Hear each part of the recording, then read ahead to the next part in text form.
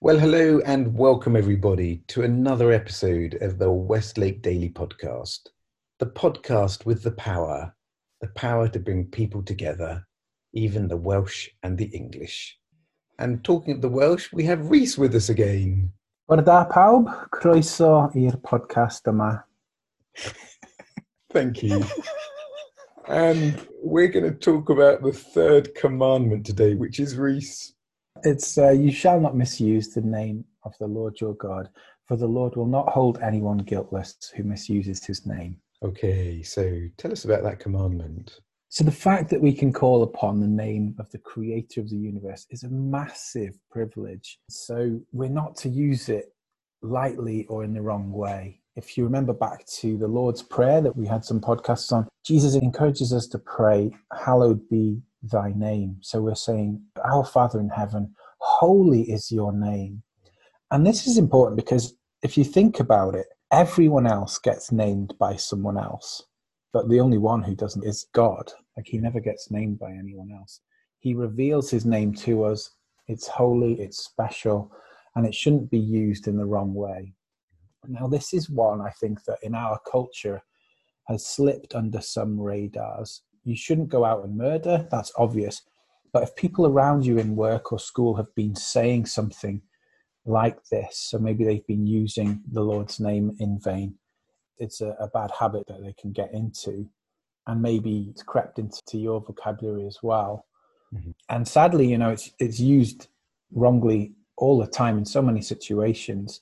You don't have to go far on social media to see it abbreviated, or it's even on t-shirts and things like that. It's a danger that we can get used to seeing it, and it just becomes one of those things that we hear or see every day, and that it can just be picked up by someone. So, and we repeat it. Yeah, that's right. Another example is you hear someone using it in the right way, praising God, and then you just pick it up from that as well. So, you've heard someone praising God in the right way or singing praise, and then you just take that out of context and use it in a hollow way, which is what in vain means. It's frivolous, it's empty, it's nothingness. And by saying that, you're insulting God's character, because basically God is wonderful, and when we say his name, we evoke wonderful emotions, thoughts, experiences of his power, of his word, of his glory. And yet to say it emptily, to just speak it out there in an insincere way, is really offensive to our creator God.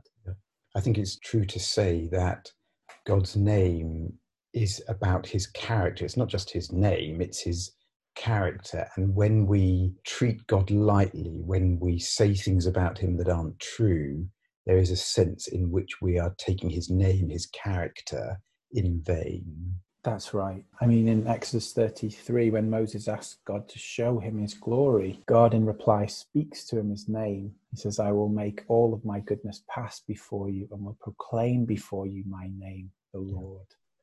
In verse 19. And it's the way we see God's glory is to see his name, and it describes who he is.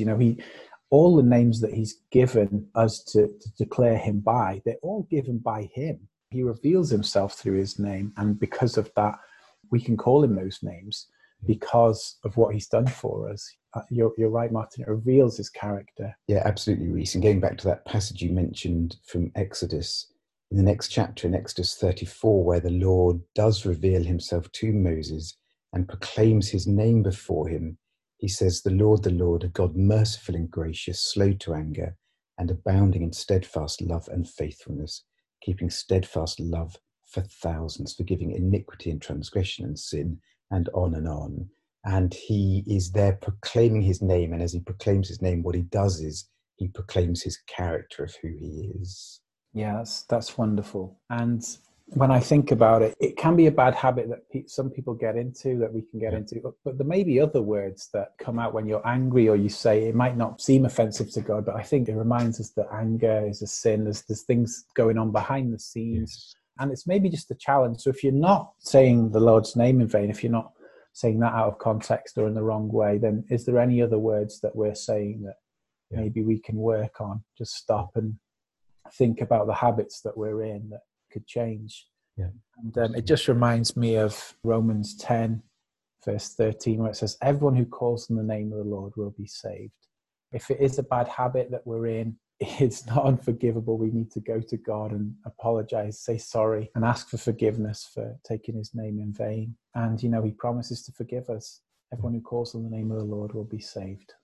And will give us the power to change and to eradicate these wrong uses from our vocabulary. Amen. Okay, well, that's great, Reese. And of course, yet again, we remind ourselves that though we stumble in this area, the one who doesn't was the Lord Jesus. Yeah, and when he claims to be God, when he claims the name, which no one else could ever do, they ridicule him, they persecute him, and they kill him for that. Yeah, the one who perfectly takes the name of the Lord on his lips and claims it for himself. Well, Reese, thank you, and God bless you, and God bless everybody else. Croeso, bleser, hwyl fawr. Goodbye, everyone. Take care. Have a good week.